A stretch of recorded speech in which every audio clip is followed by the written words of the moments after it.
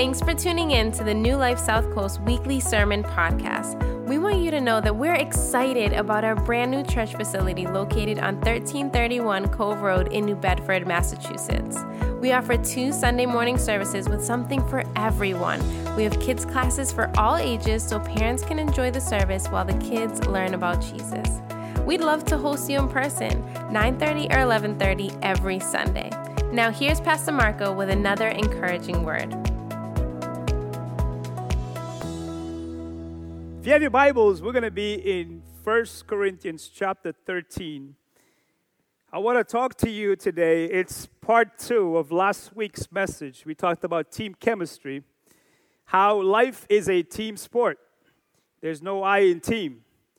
God himself is a team, Father, Son, and Holy Spirit. And everything God does is through a team.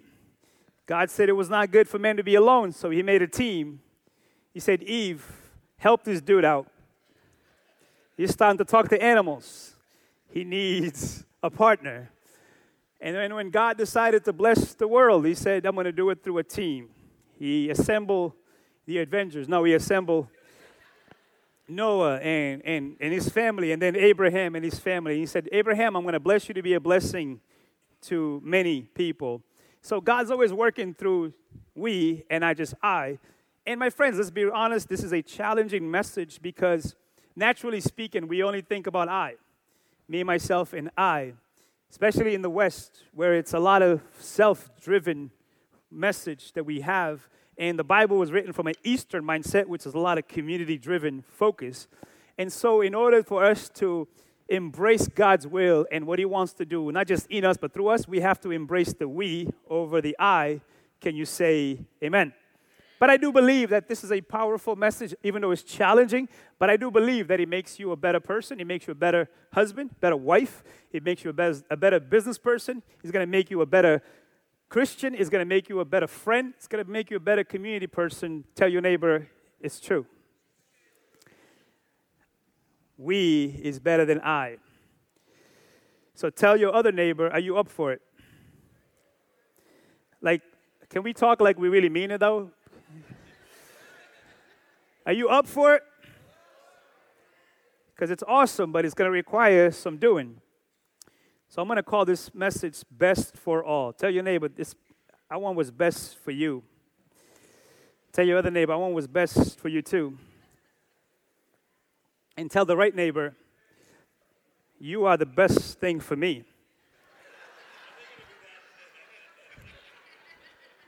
I try every week. Every week I try.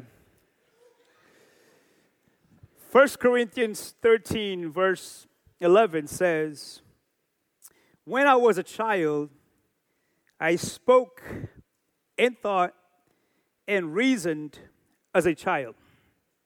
But when I grew up, I put away childish things. Now we see things imperfectly. We see things imperfectly, like puzzling reflections in a mirror. But then we will see everything with perfect clarity. All that I know is partial and incomplete. But then I will know everything completely, just as God now knows me completely. 3 things will last forever: faith, hope, and love. And the greatest of these is love. Can you say amen? We over I is challenging, but it's the best way to live life. When we have we in mind, we'll go further together. Can you say amen? And that's the way God intended, that we will participate in his divine plan through a we focus and not just an I focus. But the reality is this is a challenge for humanity. It's always been a challenge from the beginning for us to live for more than just me, myself, and I, or just even our just immediate surroundings. Because beyond that, it just feels like too much to take on. But that really is the challenge, and we see this in this journey. This thing is a journey, right? What you just read is a journey of a group of people that God brought together. And I want to take this group of people in this church in a city named Corinth to show you this challenge of going from I to we. And I want to show you how relevant and how practical the Bible is, because the same challenges they faced 2,000 years ago in the first century, we're still facing them in the 21st century. That's what's fascinating to me about the Bible. There's nothing new under the sun. We have the same challenges. We have the same battles. We have the same hopes and aspirations. And we have the same struggles to go from a I life to a we life. Can you say amen? So this particular church is very cool because it's very relevant to us here in the South Coast. I want to show you a picture of modern day Corinth right now in Greece. Can you go ahead and show me that picture? This is Corinth right here in Greece. And when you begin to study this city, you realize that we have a lot of things in common with this city. For example, this is a port city, right? Just like we are a port city, right? This city was progressive in their thinking. This is a Greek city, so they were highly influenced by Greek mythology.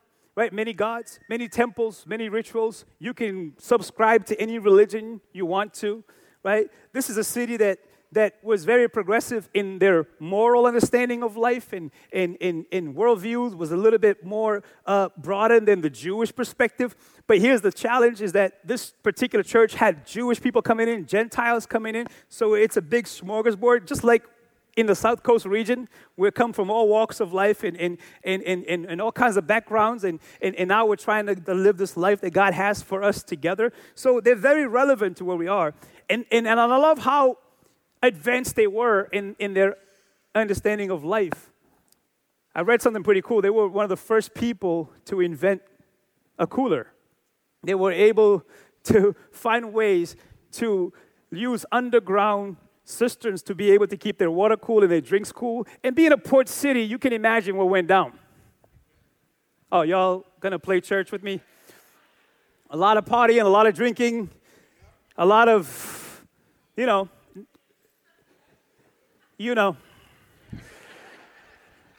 It's a port city, you know. You know Fall River, right? You know what I'm talking about? You are also a South Coast city. So a lot of that stuff is going on, and people are getting saved. It's a big city. It's actually one of the first big churches in the first century. So Paul, the man who planted churches in that area, right, what Paul would do is he would plant a church in a city. He would put leadership over it, and then Paul would move on to the next city and plant the church, and then he would write letters to help them on their journey. This is the technology they had. Pardon me. This is the technology of the day.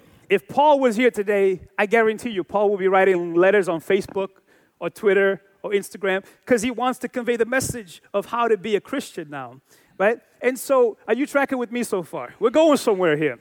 Okay, so here is a group of people who are coming from all walks of life, all lifestyles and worldviews, coming out and converging into one place called the church in the city of Corinth, right? Now, learning to live as God's people is a challenge, because a lot of what they were used to doesn't really translate into the will of God, doesn't translate into the lifestyle that God has for them. So how do you now embrace that when there's so many people coming into it? There's so many lifestyles and backgrounds and ways of living. How do we now go from I to we? Because let's face it, we could be in church, but it doesn't mean we've translated into a church life. We could be into a building, and it doesn't mean we translate into the mission of what the building stands for. Are you tracking with me so far? So this is the challenge that they were facing, and I believe it's a challenge that we face today. So many people are getting saved, and the reality is more people, more problems. They say more money, more problems, but if there's no people, there's no problem. It's usually people. Okay, all right, you get what I'm saying. So when you read this particular book, you see Paul begin to address some of the stuff that's going on within this church, in this city that's very progressive in their understanding of life, right? So right off the bat, Paul begins to talk about some of this stuff. So for example, they were struggling to understand leadership and how it works within a specific church. And so they had the worldly mindset that, we all have our favorites. And so they begin to argue over who is their favorite leader. And some of them were like, man, we like this guy named Apollos. He's well-spoken. He's well-versed. We think he's fantastic, so we're with Apollos. Some of them were like, nah, but we're with Peter because we're Jewish. We kind of resemble more what Peter is, and so we like how Peter does it, so we're with Peter. Some of them are like, yeah, but Apollos is cool, Peter's cool, but I'm with Paul. So Paul is my dude. Like, he's the one that I roll with. I like the way Paul does things. And so here they are in the same church, but taking likes and dislikes based on their personal preferences. And so Paul writes this letter to say, wait a minute, don't you understand? Like, whether it's Apollos, Peter, or me, we all belong to Jesus. Like, Jesus is the head of the church. And if you insist on your personal preferences, you're going to divide us instead of unite us, right? Because we talked about that last week that, every particular church has to have a set of a focus, a vision, and a drive. If you have more than one vision, that's called division, right? When you're going in different directions, Paul's like, man, this is not going to work if we are fighting about our personal preferences versus what God wants to do in us and through us. So how about we engage the body first by connecting to the head? The head is Christ, and we're the body. Can you say amen? They were also fighting some of the old religion versus the ways of Jesus, because some of them were Jewish, and they were like, wait, you guys who are Gentiles, anyone who's not Jewish or Gentiles, like, why don't you guys start doing some of these Jewish customs and rituals and embrace some of that stuff? But Paul was like, wait, time out. Jesus came to abolish the law. Like, he came to fulfill it. It's all done. You don't have to worry about trying to be Jewish. It's a way of life is in Jesus. It's a lifestyle. It's becoming more and more like Jesus. And some of them were relieved because some of the dudes were like, I don't have to be circumcised. That's good news. How many male adults are like, word, like, that's good theology. I don't. Some of y'all, we get it tomorrow morning. Okay. And then there were some sketchy lifestyles going on. For example, they were going to the same church, but they were taking each other to court and sue each other. And Paul was like, wait a minute, that's what the world does. Like, can't you guys be able to meet together and resolve your conflicts and not take it out there? Because when you do that, you're setting a bad example to the world because you're supposed to be different than the world. You're supposed to be in the world, but not of the world. Like, you're not supposed to operate the way the world does. Right? And then there were some weird things. Like, I love the Bible because it's so honest. It just like puts it out there. Like, Paul was talking to them about their sexual practices. For example, there was a guy who was sleeping with his stepmom. And Paul was like, hey, no one's going to do anything about that? Like, y'all are good with that? To which I say, that's weird in the world, never mind in the church. Like, that's just weird, period. Forget theology, that's weird. Right? So there was a lot of different things happening within this church that Paul was trying to bridge the gap of, hey, that's an I mindset. You need to develop a we mindset if we're going to really be the people that God has for us. Are you tracking so far? We're going somewhere. We're going somewhere. So by the time you get to the end of this book, right, we read chapter 13, but when you get to like chapter 11 and 12, Paul now is addressing spiritual pride.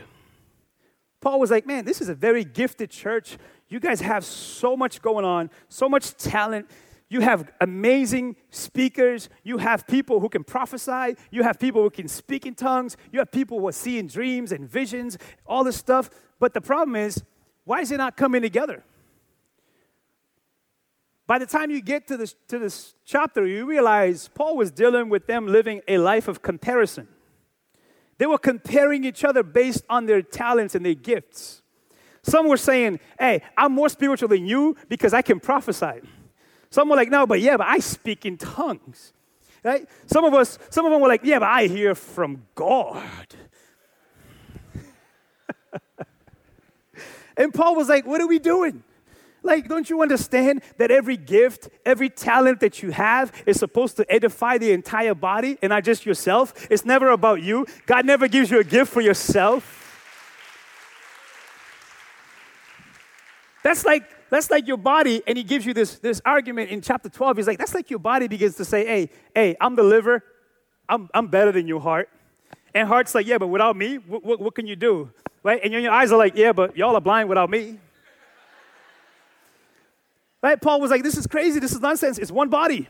It's supposed to work together. It's supposed to flow together. Like, we're supposed to be going somewhere together. And if we're starting to pull each other from each other, then guess what? We're not going to be a cohesive body of believers who can reflect who Jesus is. Can you say amen? They were talented, but they were dysfunctional. They were gifted, but they were messy.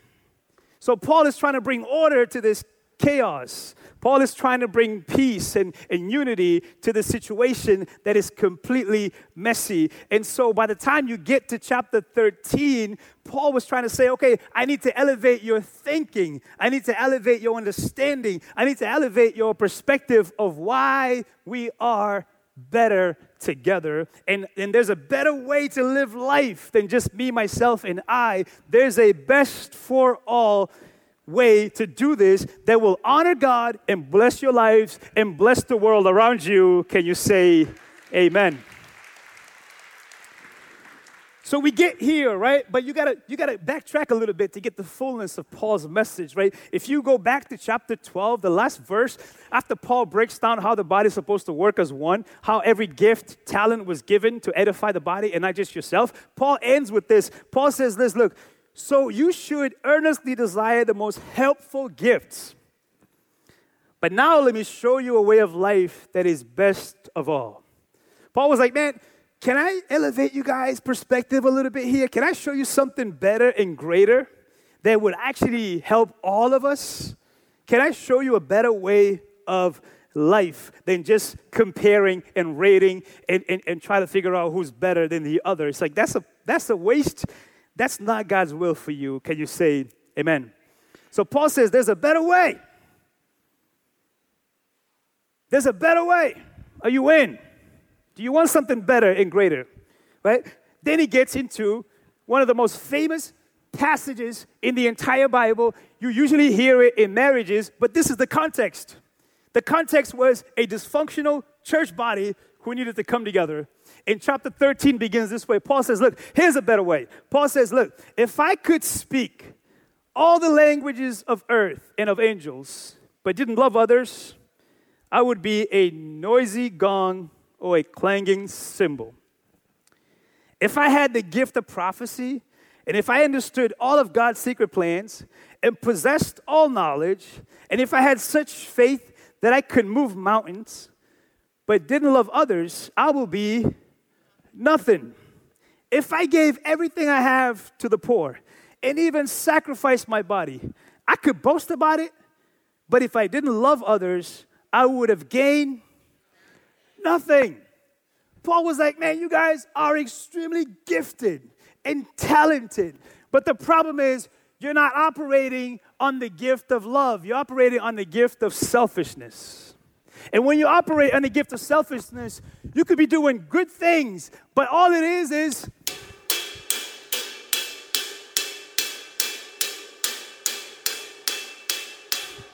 you're just making noise. It's possible to do good things from a selfish perspective. And when it comes across like this.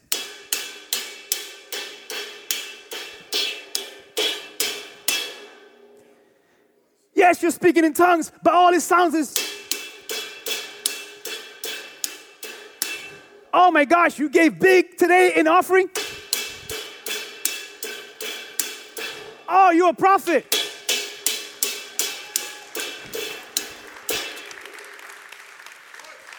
All you're doing is making noise. Because motives matter to God. Intentions matter to God. And if we keep living our lives from just an I mindset, all we're doing is making noise. There's a better way to live, Paul says. How about you activate the love of God in your life? What happens, my friends, when we shift from I to we? There's a shift that takes place in my motives, in my intentions, in my approach when I live a life that's beyond just me. A lot of noise. My friends, I'm afraid the Capital C Church is meeting everywhere, but there's a lot of noise and not a lot of effectiveness that actually makes a difference in a world that is dying. The world can't understand speaking in tongues if they don't understand that you love them. The world could care less about your prophecies if they don't understand that you care about them. The world could care less about how beautiful our stages are and our designs are because all they hear is,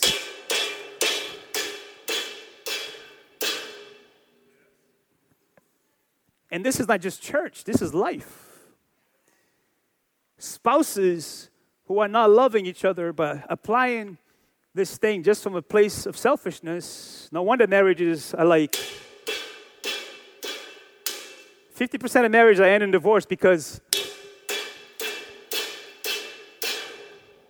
businesses are closing down. Why? Because the bottom line is always profit in our people. Churches are dying. Why? Because it's all about. And Paul is saying there's got to be a better way, my friends.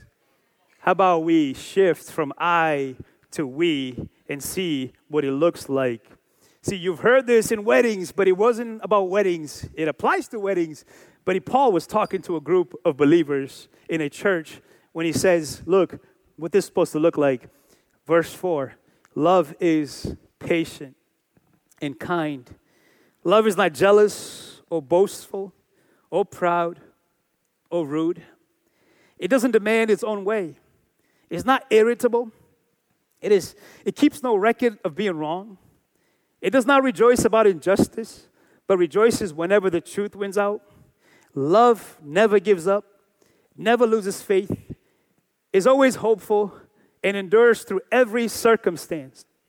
Prophecy and speaking in unknown languages and special knowledge will become useless, but love will last forever. Can you say amen?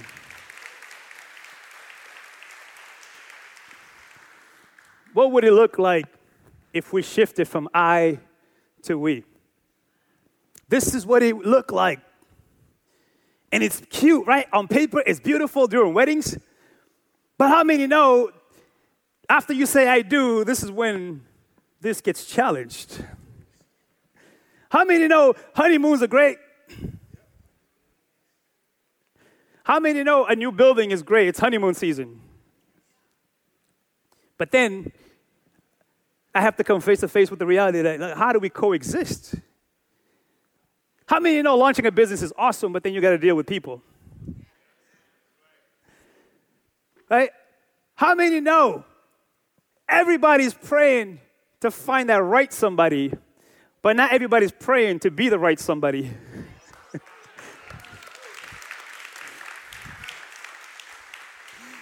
I don't know how you read the Bible, but let me show you how I read the Bible. Marco is not jealous or boastful or proud. Marco is not rude. Marco does not demand his own way. Marco is not irritable, and my wife cannot say amen to that. Marco keeps no record of being wrong. Marco does not rejoice about injustice, but rejoices whenever the truth wins out. Marco never gives up. He never loses faith. Marco is always hopeful. And Marco endures through every circumstance. I've read the entire Bible, my friends, but every time I read this, I feel this small. Because Marco realized, oh my God. Marco is not a we. Marco is very much an I person. Now, your turn.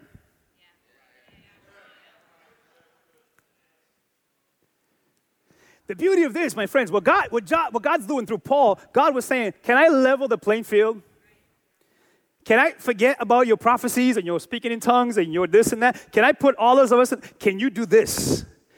Clearly you can't. Why? Because God is love. It's only by the power and the love of God that you're able to go from I to we. And so this only comes when the Holy Spirit empowers you to live this life, which kills every pride in us. Because it doesn't matter how talented you are, you don't love like this.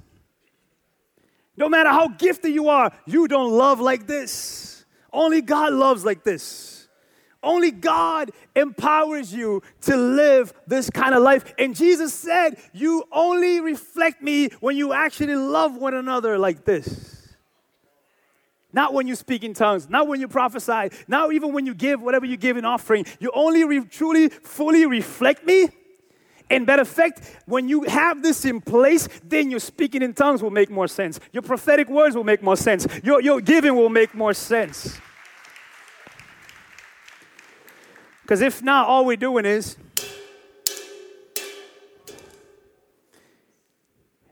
you see why Paul gets to the place after this and he says, my friends, when I was a child, that's the next thing he says. He says, hey, I presented all this to you, but here's the thing. When I was a kid, I talked like a kid, I reasoned like a kid, and I behaved like a kid. But then I had to put away kiddish stuff. Do you understand what Paul is getting to here, my friends? Paul was saying, hey, time to grow up, friends. Time to grow up, Corinthians. Time to grow up, New Bedfordians. Foreverdians or whatever. Because think about it. A child only thinks about himself. How many parents do I have?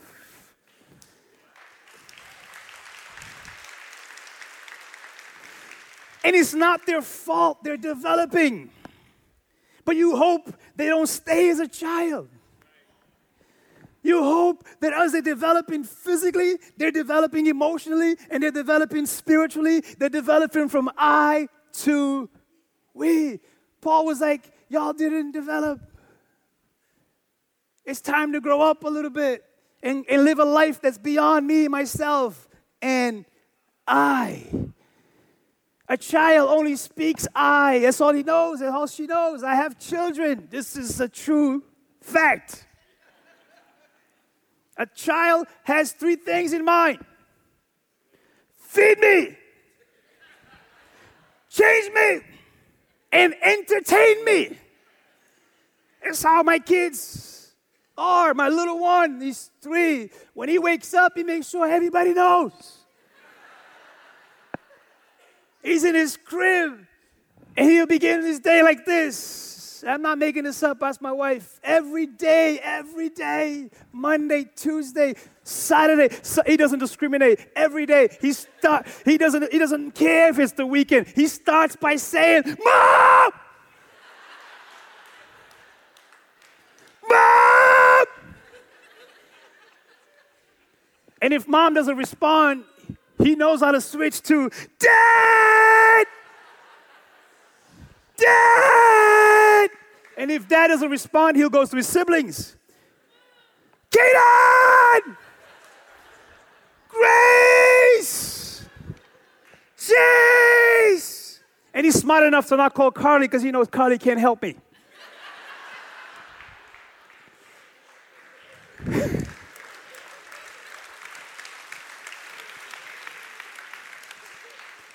And once you get him up, his first order priority every day is, feed me. Daddy, I'm hungry. Feed me. And after you feed him, his next order priority is, what's the entertainment of the day? Daddy, I want to watch something. Daddy, where's your phone? I get home now, it's not me they want, it's my phone. Did you miss me? Yeah, Daddy, where's your phone? That's all they know. It's all they think about.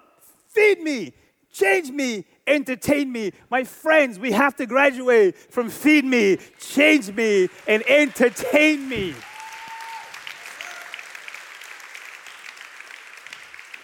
This church was beautiful and powerful and talented, but they were childish in their approach. It was all about me, myself, and I. No wonder our marriages are in a mess. People getting married and all you're thinking about is feed me, change me, take care of me. And we wonder why 50% of them are not working. Businesses who all they see is profit. Me. And employees are killing themselves for nothing. Churches filled with people who are 35 but still thinking, can you feed me? Feed me. If you don't feed me, I'll find a church that will. Quiet. If you don't feed me, I'll change churches. If you don't feed me, I'll make a mess of things. I'll throw a fit on Facebook.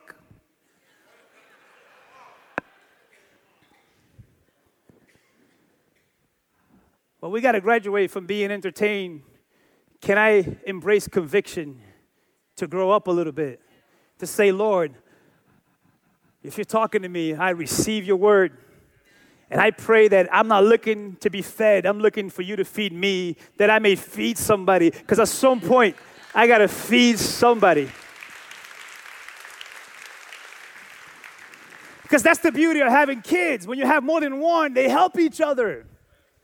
Right now, one of the greatest blessings is that my 3 older ones are starting to understand that I can help.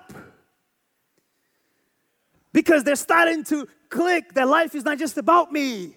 That now I'm in a position that as a 12-year-old, I can actually help my 3-year-old. My friends, that's supposed to be how this walk's supposed to be like. 12 years in the church, it's not no more about feed me, it's how can I feed another one. How many more messages can I get until I say, can I help somebody? How many more times can I be entertained until I'm convicted? Because conviction is not a bad thing if it's going to change me for the better. My friends, we got to graduate. We got to grow up a little bit. It's not all about me. There's a time that I put away childish things and I embrace the newness of life as a mature man or woman of God. If I want my marriage to work, I got to put away childish things. I was talking to a young man yesterday that I've known since high school. I was his high school teacher, and he said, can you believe it? I'm going to be 30. And he said, here's a shift, Pastor. He said, now my friends, my younger friends who are getting married, are looking at me like I'm the old guy. It's like I'm just turning 30. But these younger guys who are getting married are starting to understand you got to put away childish things. And I told them, you know why some of our young women's marriages are not working? Because they're still thinking, I got married to have sex. But I mean, you know, if you don't put away childish things, even that gets taken away. Yeah.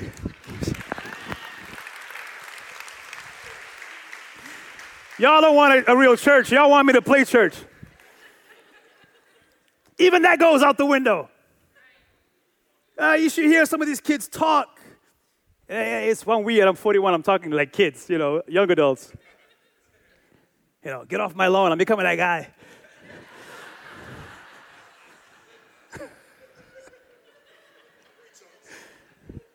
But we got to put away childish things.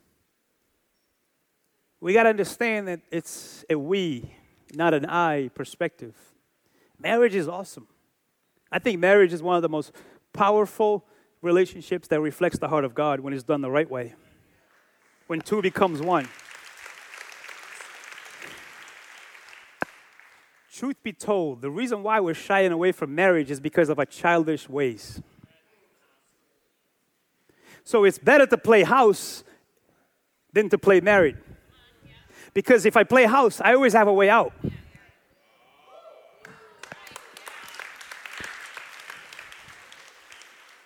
So you're with someone for 5, 6, 7 years, you still don't know that this is the person you're supposed to spend the rest of your life with, or you always want to have a way out where you can say, no, it's not working out, so we just can go our separate ways. My friends, we got to put away childish things and embrace maturity. We have a society who is childish. And we can't let our society define what the church should be like. We have a society that says, give me, give me, give me. My name is Jimmy, give me. Put someone in office who can just give me. So here's my challenge for us, because we can't just listen to these things. We have to wrestle with the stuff. Here's my challenge. For today, I just have some questions I want us to consider. Put my first one. Am I operating from a place of love? There comes a place in my life that I have to go deeper and say, what are the motives of my life? What motivates my marriage? What motivates my parenting? My friends, there are people who have children, but the children are not being parented. For some people, kids is a nuisance. Because you can have a kid and not be a parent. And kids know it. They know it. It's the saddest thing in the world. Some kids right now in our classrooms, this is the only time they're being loved. That's why we don't babysit. We love these kids and we walk with them and we teach them the ways of Jesus, because they're not getting it. I got to check my heart when it comes to my relationships. Like when it comes to church, it's got to get to a place that I'm like, okay, God, I came in here. I was selfish. I was just trying to look for something for me. But Lord, now why did you bring me here? And why am I still here? What is my purpose in this bigger picture called the body of Christ? I got to graduate from just me, myself, and I. It's got to be something bigger and deeper that actually creates legacies and meaning and power and transformation, where children now can be raised in a different society and environment, a different home, who they understand that there's love here. But love, as you see, is never a feeling. Love is an action verb. Love does. Love heals. Love touches. Love restores. So I got to ask myself the second question, my friends. Is it I or we when it comes to marriage, parenting, business, and church? Because I is just childish. Because the moment something doesn't work in my marriage, I want to jump ship. Parenting is not babysitting. You ever hear parents say, it's like, what? You're babysitting your own kids? What in the world? No, it's your privilege. God is trusting you with his kids. Business. I believe business is one of the ways that we can reflect the heart of God. I was talking to a businessman this week. I said, I hope you understand. I appreciate your business, because that's a ministry. You have 200 and plus employees. You are a minister. And some of them will never come to church, but you are a reflection of the church to them. And the way you handle them and treat them and take care of them and show interest in them shows that you, my friend, operate from a we, not just an I. That churches, my friends, is supposed to be that we graduate from just, what can I get out of it, to God, what do you want to do through all of us?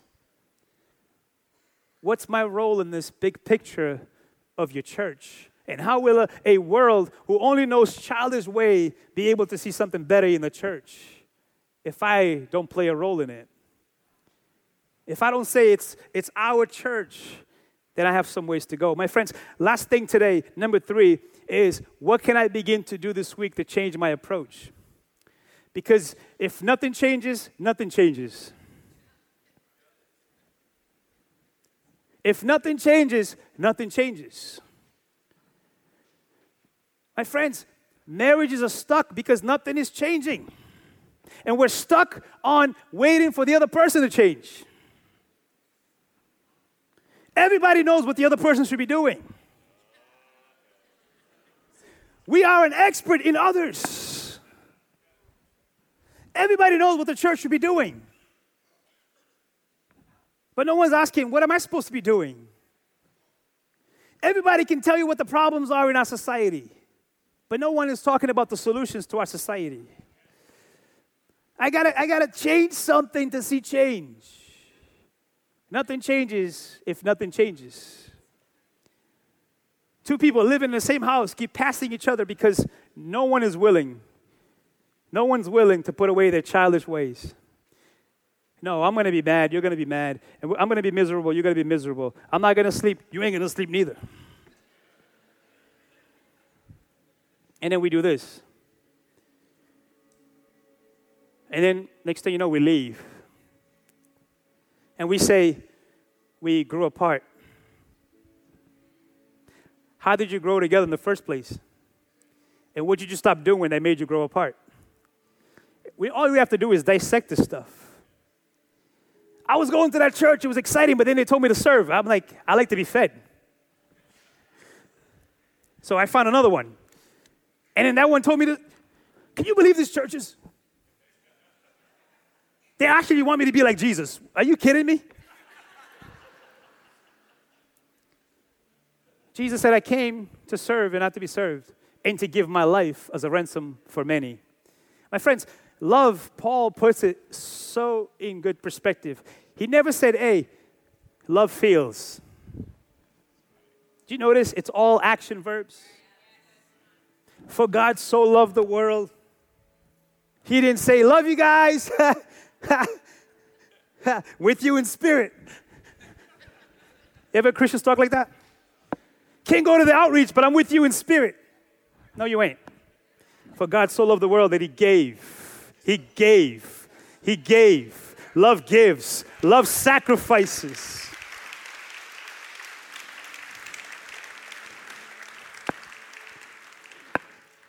I'm afraid, my friends, I got to be real here. There's a difference between following Jesus and being religious. Because Jesus said, if any man want to come after me, he must first deny himself, the childish ways, take up his cross. There's got to be a sacrifice, and then follow me. How do you follow someone? You walk with them. Jesus said, that's the true thing I came to do. I didn't come to do something for you to conjure up and take what you like and what you don't like and then make it your own thing and then call it Christianity. No, my friends, that's me-anity.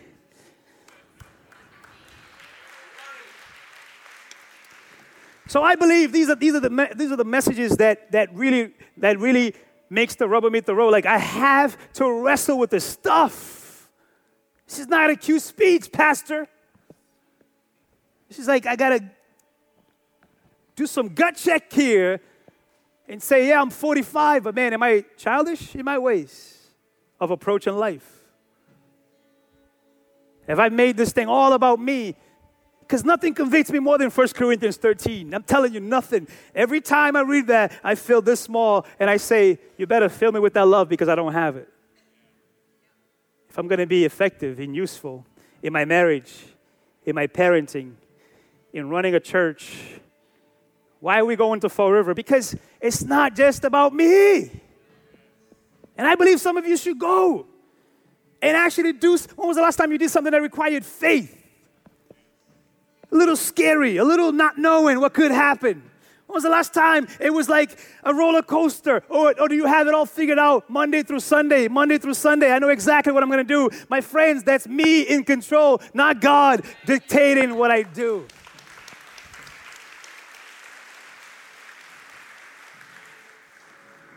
And I think it's boring without a challenge and adventure once in a while.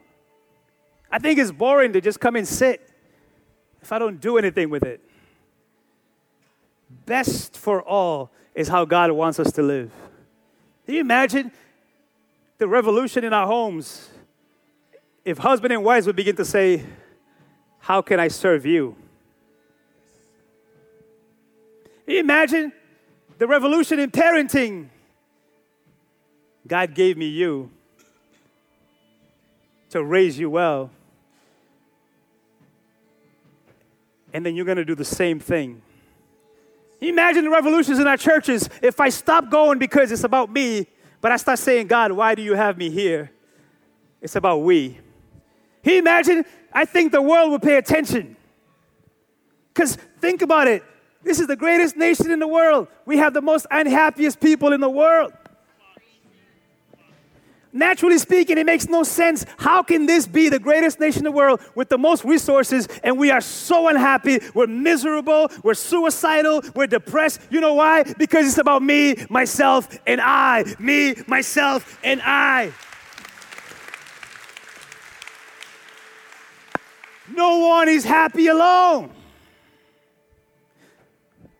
We got Facebook, but we're lonely. We have Instagram, but we're lonely. We have Twitter, we're lonely. Why? Because it's all about how many followers can I get, not how many people can I actually be in touch with and do life with and do communion with. And you hold me accountable, and I hold you accountable.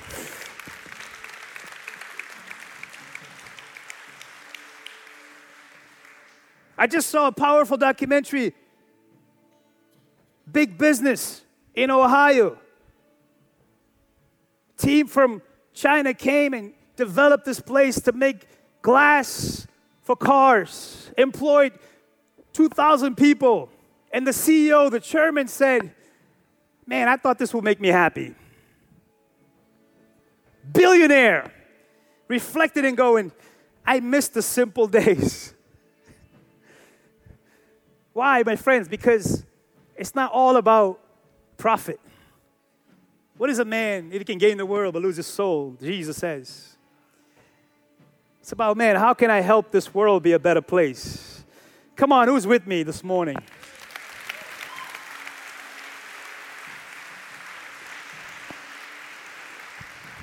Let's stand together, let's pray. My friends, I'm very convicted by this. Praying we develop a church of people who are willing to put away childish things so that our marriages can be better, our kids can be better, our church can be better, our community can be better. But that's a willing desire each one of us have to make, to deny oneself, to take up our cross, and to follow Jesus, and not just religion. If I'm not doing those things, it's bootlegged. It's not the real thing.